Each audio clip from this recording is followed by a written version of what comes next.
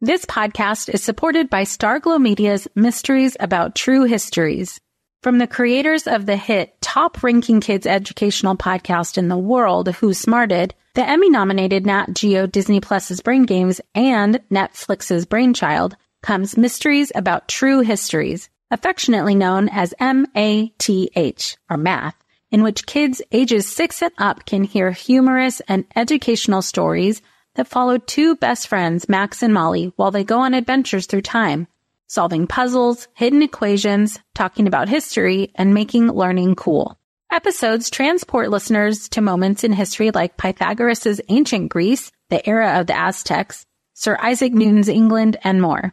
When I drive my son to school in the morning, we listen to these episodes that fit perfectly in our commute, with the episodes being about 15 minutes long. And this podcast is right up my son's alley because he loves to solve problems and happens to love math and the types of punny jokes that Max likes to tell. So tune in to Mysteries About True Histories with your kids. You can follow and listen on Apple Podcasts or wherever you get your pods.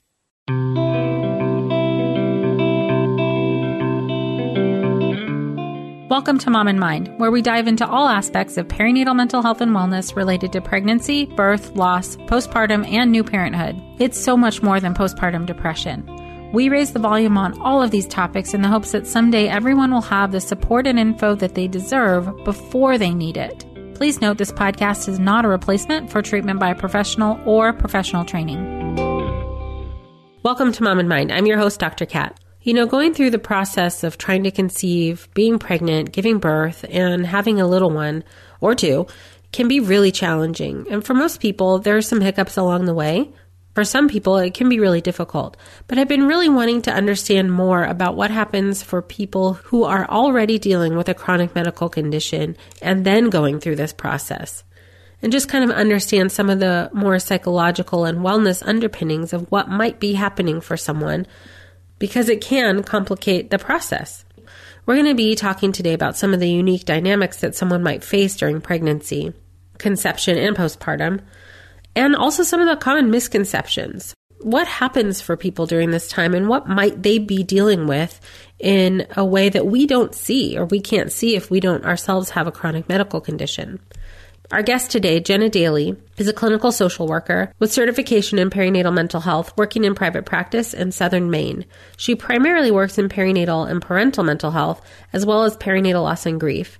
Her interest in perinatal and parental mental health was fostered by her work as an oncology social worker at Memorial Sloan Kettering Cancer Center, with its focus on cognitive, existential, and motivational approaches.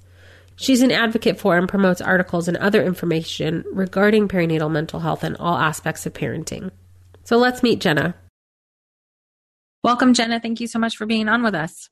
Thank you very much for having me. I'm excited to be here.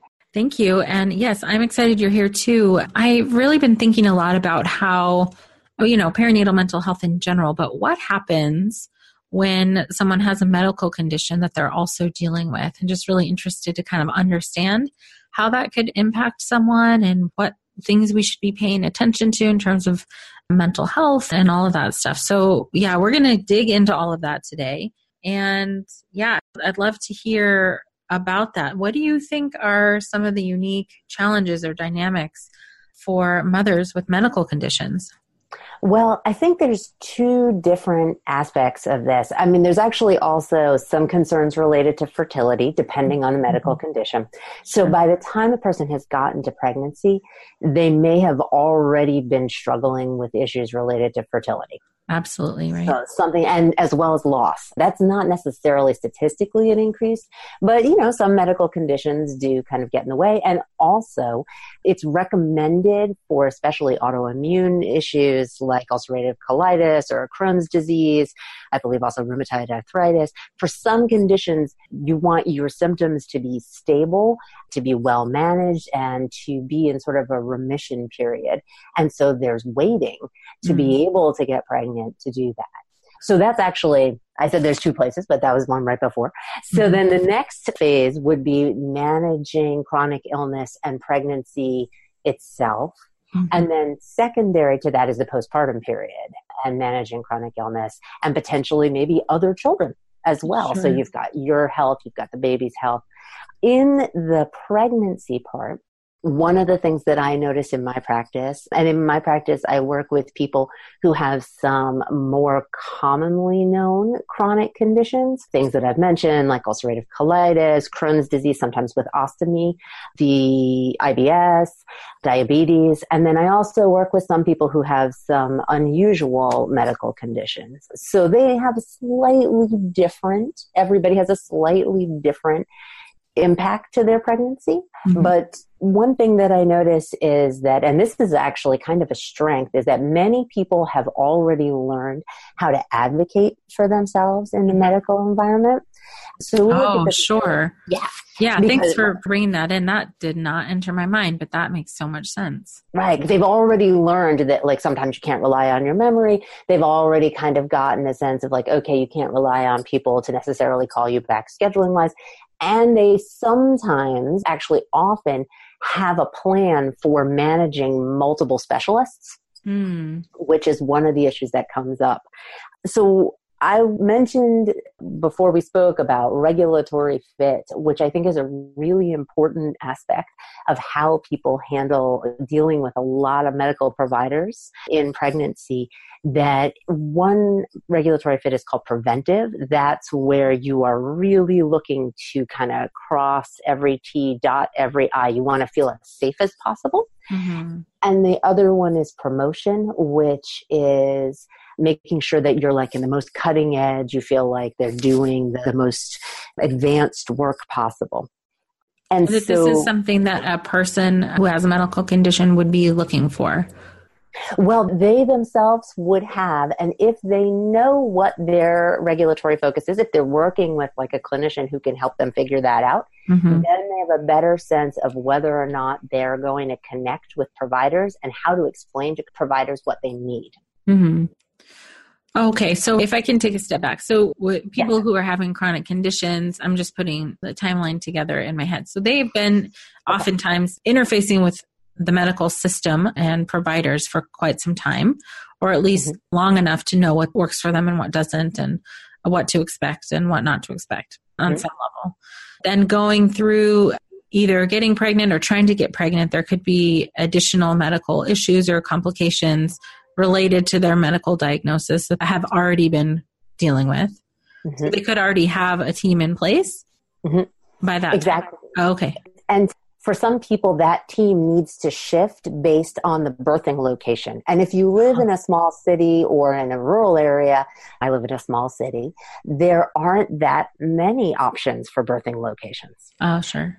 So an example, when I was talking about the promotion and the prevention, if you're a promotion person, you're more likely to be looking for a birthing location that has like a cutting edge pain management, progressive use of complementary medicines, medical staff who are doing research on childbirth outcomes.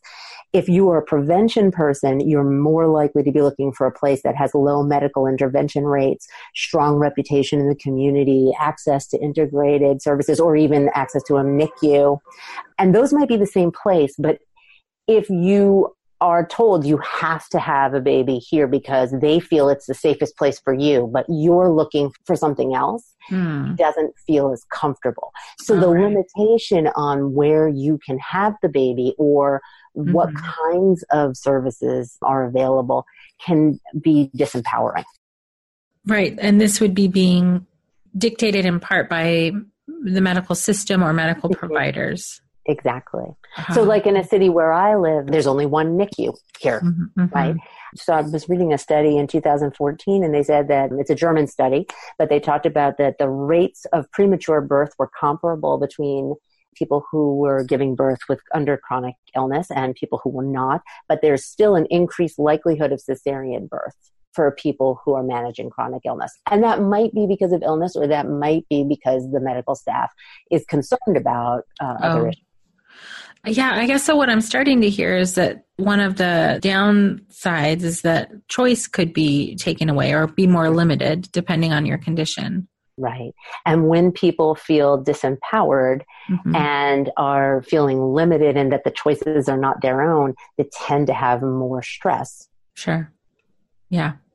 Yeah. Okay. That makes sense. The picture is starting to be painted, so to speak, of some of the challenges and the dynamics. Another issue would be the potential for pre-birth hospitalization and how that might affect work or other children. Mm-hmm. Right. Constraints on themselves, their life, but their time. Yeah. That makes sense. And another concern would be around advocacy of medication and feeling whether or not your medication feels safe to you during pregnancy. Because you're thinking about, well, this is the medication that helps me stay in remission, but is it safe to the fetus? Right. I mean, then a relationship with the doctors is really important. Mm-hmm. Being able to kind of get information as you need it, being able to kind of trust them and that, that they're hearing you. Yeah. And some areas have limited providers. Right. And then I guess that might also limit how much that provider either knows or what they can do about any particular condition. Right. Depending on their familiarity or their education. So for somebody who's coming in to a high-risk maternal specialist for the management of type 1 diabetes, for example, they may find more providers who are familiar with that than with something else that's more rare. Right. That makes sense. This podcast is supported by Understood Explains. As parents, we are often having to figure out things as we go. And that is very true for our children's education. And to help you out, I want to tell you about a podcast called Understood Explains. This season is hosted by teacher and special education expert Juliana Urtube, and she discusses all the things you'd want to know about individual education plans, or IEPs, what they are, why they're needed, who benefits from them, and what to expect when you have meetings with teachers. I could have really used this podcast when my son had an IEP for speech when he was 6. I was overwhelmed trying to understand the process and what everything meant. The episode on Understood Explains, Does My Child Need an IEP? Was the kind of info that would have really helped me get the most out of the educational support of the IEP for my son. And if you need that kind of support, I really recommend this podcast. To listen to Understood Explains, search for Understood Explains in your podcast app. That's Understood Explains. Well, hey there, busy mama. Are you looking for ways to make your life easier, your home less chaotic, and at the same time add more joy to your life? My name is Deanna Yates, and I'm the host of Wanna Be Clutter Free, a podcast all about letting go of the stuff we don't need in our lives so that we can focus on what truly matters. Don't worry, I'm not going to tell you to throw it all away or make you feel guilty about keeping something you love, no matter how many other people don't quite understand it. But I will give you practical and, more importantly, actionable advice so that you can make progress right away. And you won't just hear it from me. There are amazing guests too. It's like having your bestie in your pocket telling you it's okay to let go of the things that are not serving you and your family in a totally non-judgmental way. So join me over on the podcast where we can work on progress over perfection for those of us that want to be clutter-free. Right.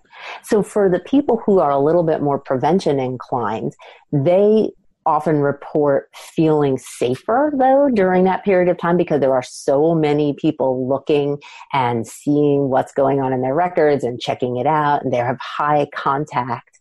And they often will talk about feeling adrift after the birth, that like suddenly all these medical providers who are making sure that their health was okay and the baby's health was okay are really kind of gone.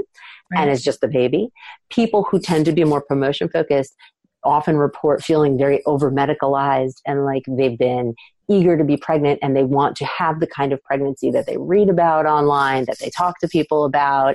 And instead they're going to lots of medical visits and they are being encouraged to have a birth in a hospital, for example, or a birth in a place with a NICU. And they are relieved to have less medical contact. Okay. Generally, anecdotally, yeah. So the promotion and prevention are kind of mindsets, so to speak, about how you want to be approaching your fertility, pregnancy, birth, postpartum. Right. And to know about yourself, what's important. So if you are the kind of person who wants to advocate for, like, I want to take risks, that's more of a promotion person. Like, I've got my eye on the prize, I'm trying to take risks. To feel empowered to communicate with the medical staff and change medical providers if you need to, so that you are feeling as heard as possible during pregnancy and during birth and afterward. Yeah. I mean, this is crucial. Yeah. And for prevention, people the same. Like, is this person really making sure that I'm safe? Really making sure that I'm safe. Right. All right. So I just keep in my mind going back to the relationship and kind of with the providers, but also who do you have around you that's supporting you, that can help, advocate with you if you need. That seems like a really important factor. And who can support you. One of the things that comes up pretty frequently in all chronic illness management, in the psychosocial part of it, is not being sort of encouraged into positivity or like pushed into like, well, it's better this way. Like the doctor will tell you the right thing to do, but instead to allow the person to have their ambivalence about it so that they can own the decision that they're making. Well, that makes perfect sense. But my guess is that that's not what happens all the time. It's not, because sometimes people focus on the baby and not the person. They're like, for example, most people who are taking blood thinners have to move to heparin injections if they know that they're going to be getting pregnant during like preconception and during pregnancy and then postpartum. And if you are a person who, for example, is afraid of needles, what I hear from people is that other family members are like, well, yeah, but you got to think of the baby. Oh, sure, you're afraid of needles, but it's better this way because it's for the baby. And that may be true and is something, well, it is true, and is something that the mother herself is thinking about. However, the way decisional balance works, right, is that if you push somebody on the teeter-totter one way, they go the other. They're going to start saying, well, what about me? Like, I'm the person who has to inject myself twice a day. And if you just leave them the space, they already come to that. They've already got that knowledge. They just need grief. They need the space for the grief. Right. You just totally described like a current situation. I'm like, was she sitting in here with us? Right. The shots and everything. And it's scary. It is. Yeah. And the over focus on, well, this is what you're supposed to do. So do it. And just, man. And the medicalization part, right? Like, well, you need to do these, or I thought of another example, and this comes up postpartum in terms of for medication postpartum, even for psychotropic medication, right? Don't you stop breastfeeding, do breastfeed, take this, take that. Like, to be able to remember that there is a person there and that's not a person who's solely defined by pregnancy or chronic illness. Yes. Well, yeah. So I guess that is a great point, I think, to highlight if you can you made me kind of shift into this whole like identity and identity shifts and what happens to that with kind of the, if you're in a system that over medicalizes you and you yourself are dealing with the diagnosis of whatever you're dealing with and, the symptoms and all that, and then become pregnant or birthing or postpartum, then are you also dealing with multiple identity shifts? Absolutely. And those identity shifts are also impacted by the contact that you're having. So I will talk to clients who have one or two providers in this spectrum of providers that they have who really get it and are supporting them. And then they'll have a couple other providers. Like, because of the increased number of contacts, you've got more people who may not see you as an individual. So they're seeing the kind of medical condition, then that you're pregnant, or some combination of that? Right. Well, some people are going to look at it as like, if they're in the birth medical staff, like, okay, well, you're pregnant, so we're going to deal with pregnancy, right? If you're talking to your provider who has been managing your chronic illness, or a person who you've never met before who does reproductive endocrinology, for example, and not just endocrinology, right? They're going to be focused on your sugars. Like, there's still a person in there who's got their own fears and their own worries, and that is shifting in identity to becoming a mother. And that kind of gets minimized for people. Well, right, sure. And then they, I imagine, are internally also still, depending on the condition and the severity, how am I going to do both of these things, manage both of these things, both the condition and, pregnancy and or new child. It's this whole other added layer of, really things to consider, and not to put it lightly, but that sounds pretty stressful. Right. And there was actually a qualitative study in 2013. And what they found is that the parents, the mothers who had chronic illness were less afraid of childbirth and less concerned about childbirth than mothers who did not have chronic illnesses. And were also less concerned about fatigue because they were already used to living with fatigue due to the illness, but that they had a greater concern about how am I going to make all this work? Just what you're saying. Right. Yeah. I mean, so these are really, in terms of unique stressors for having a medical condition and pregnant, birth, postpartum, conception, these are huge factors. This is the major stressor. And then if I can then assume that the likelihood of depression or anxiety is also higher? I believe it's slightly higher. Some studies have found it to be slightly higher. Some studies did not really find a difference. Most of the studies that I've read have said that it's slightly higher. What I notice in report, I mean, obviously I'm seeing more clients who are experiencing that. So depression or anxiety. What I notice most is people managing feelings of anxiety and trying to differentiate between vigilance and hypervigilance. How do I know whether or not I am being vigilant because I have a lot of things to be vigilant about, not just whether or not the baby is sleeping, right? Or eating, which is something to be, that we get concerned about. But also, am I having obsessive worry about my health, their health? Another thing that people worry about is genetic transmission. Do I have a health concern that my baby is going to have as well? And sometimes I'll talk to people that they are watching their child for any kind of sign and they couldn't. There is nothing to see, but they're like, I'm looking at them. What do they seem like? Maybe they've got the same condition that I do. We all want to do the right thing to keep our bodies healthy, but sometimes even if we try really hard to eat all the kale salads and drink all the green smoothies, we're still most likely not getting all of the essential nutrients we need on a daily basis. For that reason, I've started to take the Ritual vitamin. With our busy lives, a lot of stuff going on, it's really hard to stay on top. And honestly, there's only so many salads I can eat. So I've chosen to take a vitamin that I know is obsessively researched and has all of the nutrients I need. There's something really fun about taking the Ritual vitamin. I think just because of how it looks, it's so cool. And somehow I can see that I'm doing something better for myself. Ritual is traceable and transparent. For obsessive label readers like me, all of Ritual's vegan-friendly, sugar-free, non-GMO, gluten-free, and allergen-free ingredients and their sources are out there for the whole world to see. From the D3 to the omega-3, Ritual's Essential for Women helps fill the gaps in a women's diet. Better health doesn't happen overnight, and right now Ritual is offering my listeners 10% off your first 3 months. Fill in the gaps in your diet with Essential for Women, a small step that helps support a healthy foundation for your body. Visit ritual.com/momandmind to start your Ritual today. That's 10% off during your first 3 months at ritual.com/momandmind. So again, I'm going to make an assumption about feeling like guilt around that. Yes. Some feelings of guilt and also feelings of really that, especially the people who are preventive, if I can be on top of this, then I will make sure that they get diagnosed in a more timely manner than I was. Oh, sure. Yeah.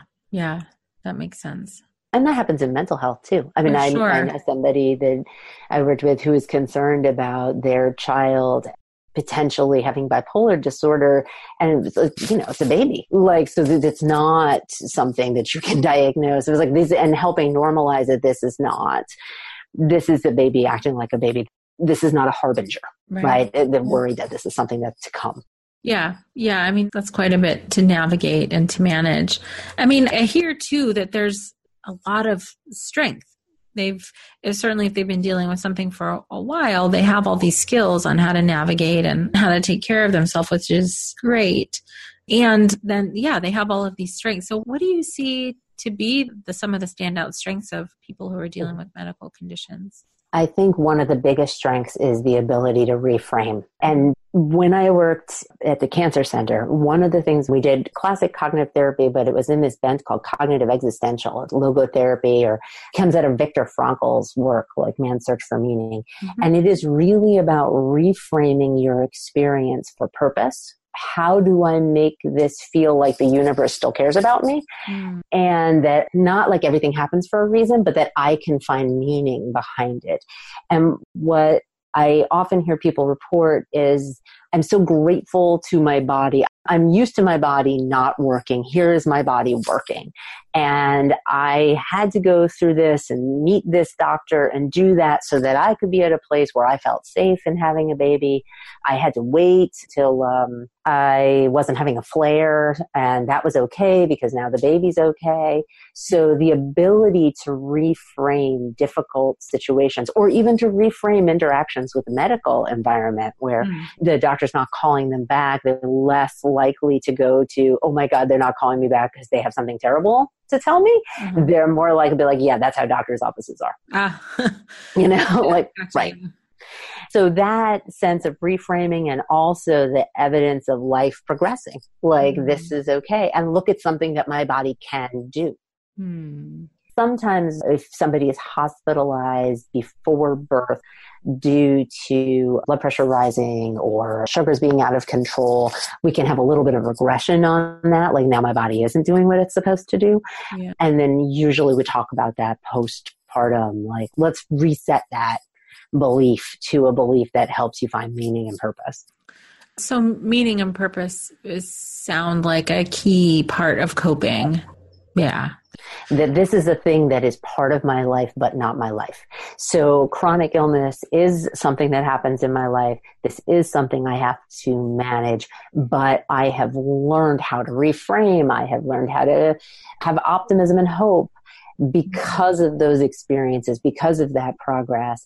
And that ability helps them move more quickly, in my opinion, to reframing postpartum. Like, okay, so the baby is not sleeping, and that is the thing that I'm going to have to live with. That's the baby's chronic condition right now. They do not sleep. Like, or dealing with breastfeeding. Like, okay, so this, I need to go see a specialist about this, or I need to talk to someone, or I need to use a nipple shield, because they're like, well, that, you know, that's the way life is, that sometimes we need to make adaptations.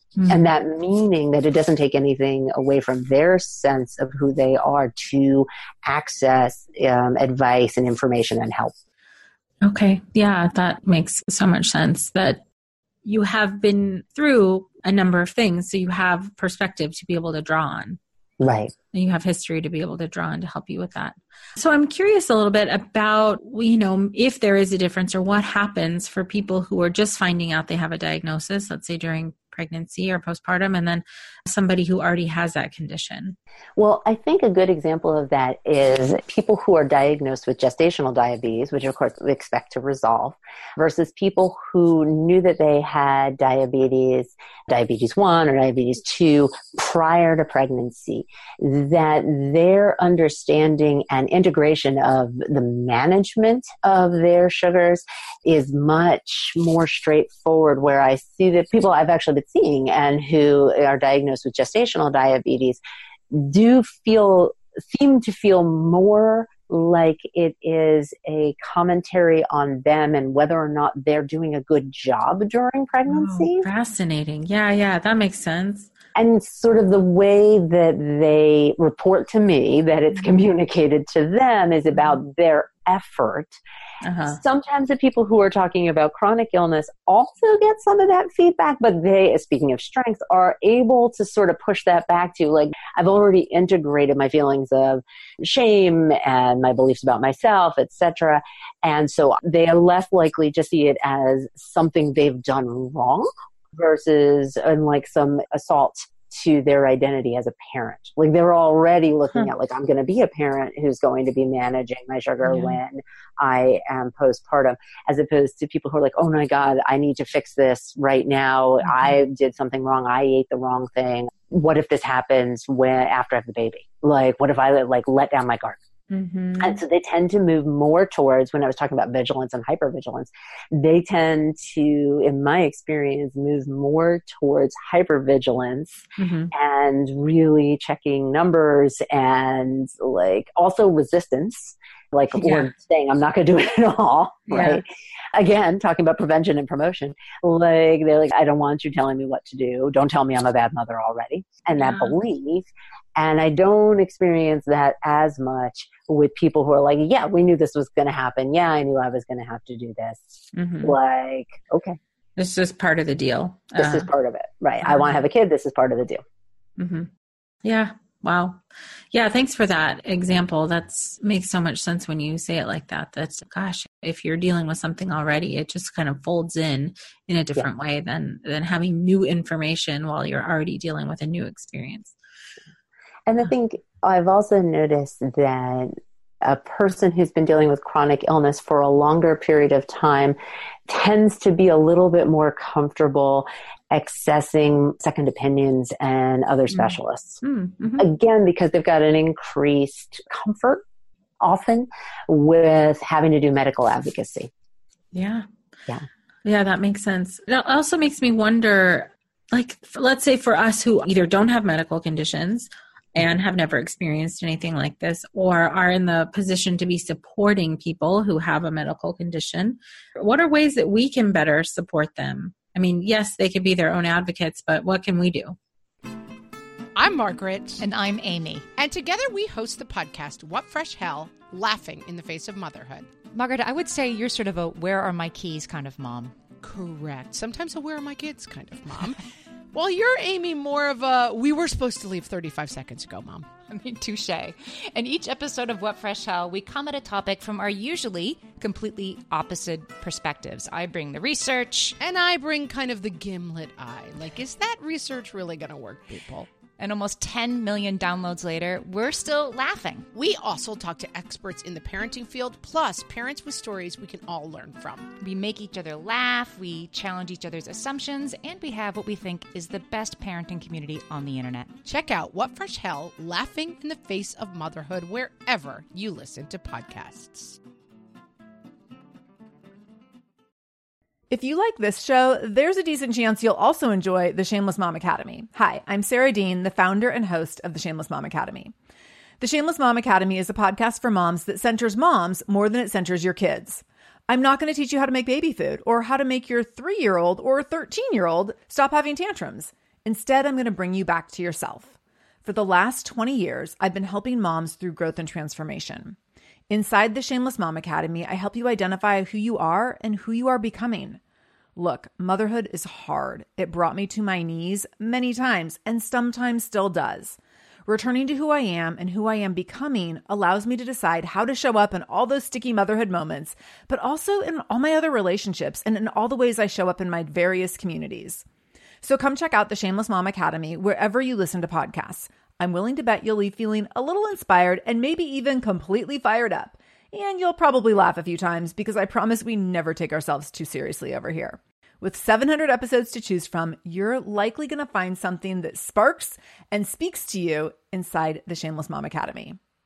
For people who are listening who are not clinicians, definitely some of the practical help aspects of thinking to picking up medications for people, helping with household tasks, offering childcare for appointments, or offering, because sometimes people don't want to leave their baby, right? Depending on how anxious they're feeling, or just generally, they don't know when they're going to need to eat again. Right. Coming to appointments with them to be a second ear, to be the person who is writing down what the doctor said. Oh, cool. Yep. That's something that in the Cancer Center, they highly advocate is having at least one other person because you feel flooded, right? And you're so overwhelmed and hormones and everything else, and you might be in pain, right. To have somebody else there who can write down the most important things. And the other thing I think for clinicians as well as for family members is what I mentioned before about not reframing to the positive. Nor minimizing. If someone says, I am feeling pain, I am really exhausted. And sometimes this comes up with couples work. This is not necessarily the kind of pain or the kind of exhaustion that you yourself have experienced. Right? It is beyond that. And you don't have to create a comparison or you don't have to understand it to be able to say, tell me about that. Yes. Yeah.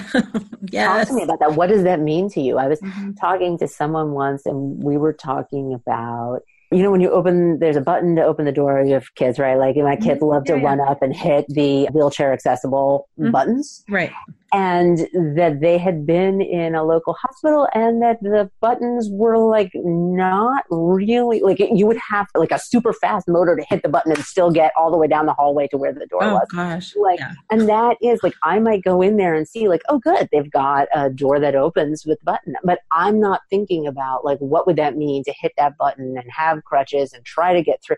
So to hear and believe those experiences and to sit with our own helplessness that we can't make it better. Yeah. And kind of like the circle of grief to move that out and not bring that back to the person. Mm-hmm. Right. You don't need to put that on the person who's having a hard time. Right. Yeah. Right. Yeah. If they don't, that a lot. Right. If they don't really think, if for them talking about management of chronic illness is secondary to what's going on with their postpartum experience, then we don't talk about that. Mm-hmm. Like I'll say, hey, have you thought about the impact of that? And they say, oh yeah, I did, or no, I didn't. And we talk about, but like, if someone says like, if this isn't the part of my identity, like that's not who I am right now, like that's not the part that's the most important for me to talk about, then to believe them. Right. So I think this is where our own kind of personal bias or misconceptions maybe about how another person is doing or should be doing considering their medical condition, like we as people who aren't experiencing it are saying things to them based on our assumptions. Right. Our own assumptions. And sometimes if you just lovingly kind of keep your mouth shut and listen you can hear from their perspective. Right. Sometimes when I'm talking to people, especially postpartum, they don't talk necessarily, they don't speak to their experience of their chronic illness for weeks afterwards or for weeks and weeks into meeting because it's there. Like, so I often think about it when we talk about, you know, that we talk about the self-care bucket, right? Like I like to conceptualize it a little bit differently, kind of like not a very positive fundraising thermometer, right? So if it keeps going higher, if the stressors are higher, just to acknowledge that like having chronic fatigue, chronic pain, chronic discomfort, having to keep in mind like, okay, I've got to make sure I have this medication, I have that, just continues to raise up that like sense of agitation and being unsettled, and just to be aware of that. Yeah. Like, that is, I guess either way, I'm going to mix my metaphors, but like it's a slow leak, like, or it's a constant like increase in the thermometer that, you know, eventually hits your limbic system, and like to be aware that it's there, even if it's not the only or the predominant thing that is impacting you. Right. Yeah. I mean, that's great. I hope that, you know, people who are listening in here can really take all that in. I mean, it's just really, I think it's important for us to, yeah, I think for people who don't have medical conditions, it's one of those things, like if you don't ever experience something, it's hard to know exactly what it's like, but listening to the experience of someone else, that gives you the information you need.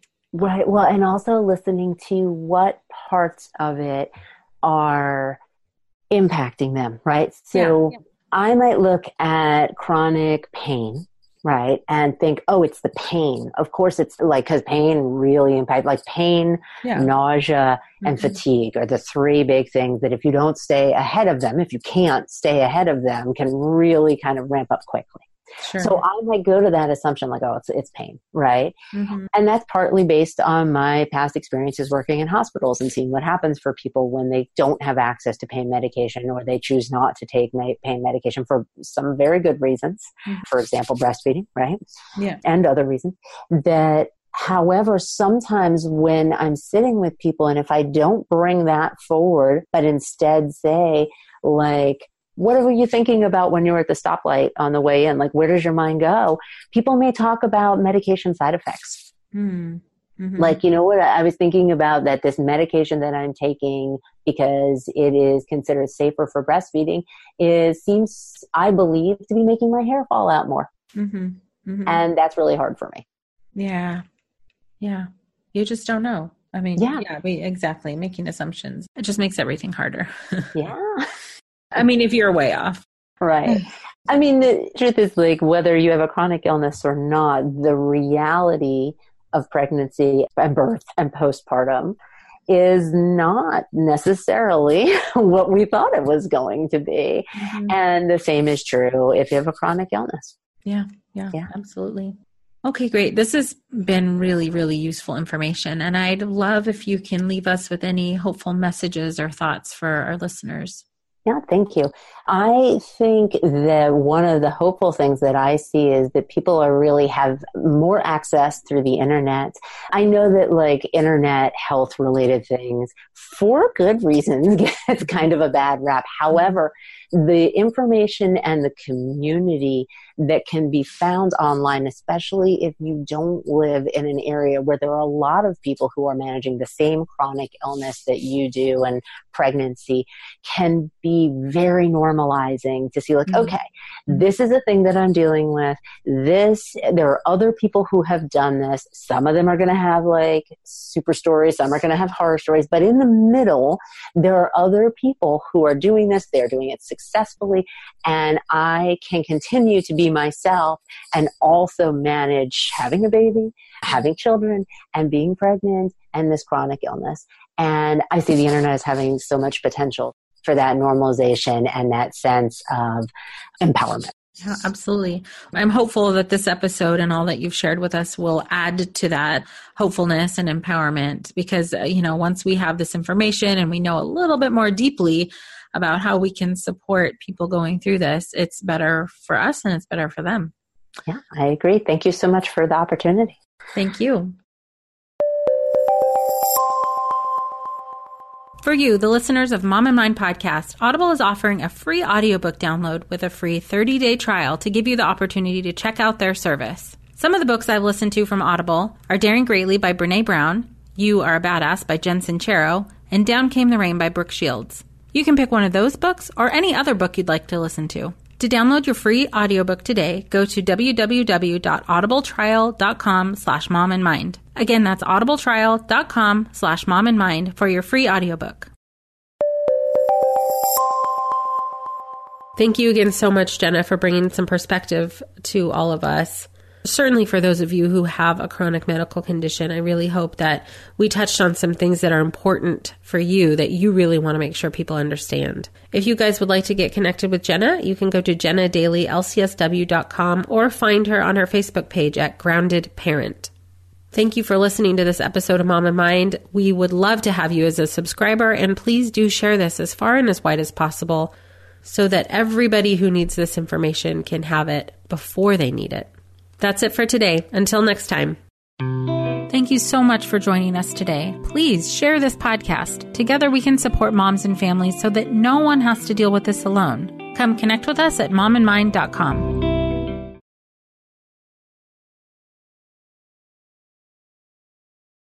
Hi there, I'm Andrea Owen, self-help author with 19 translations of my books, global keynote speaker, and life coach. My podcast, Make Some Noise, has been serving up self-help in a simple-to-digest way for the last decade. The topics brought in each episode are practical and easy to implement around topics such as working through fears that keep you stuck, different modalities of therapy, managing your negative self-talk, and more. We bring you guest experts, solo episodes, and I even coach listeners on the air around relatable struggles.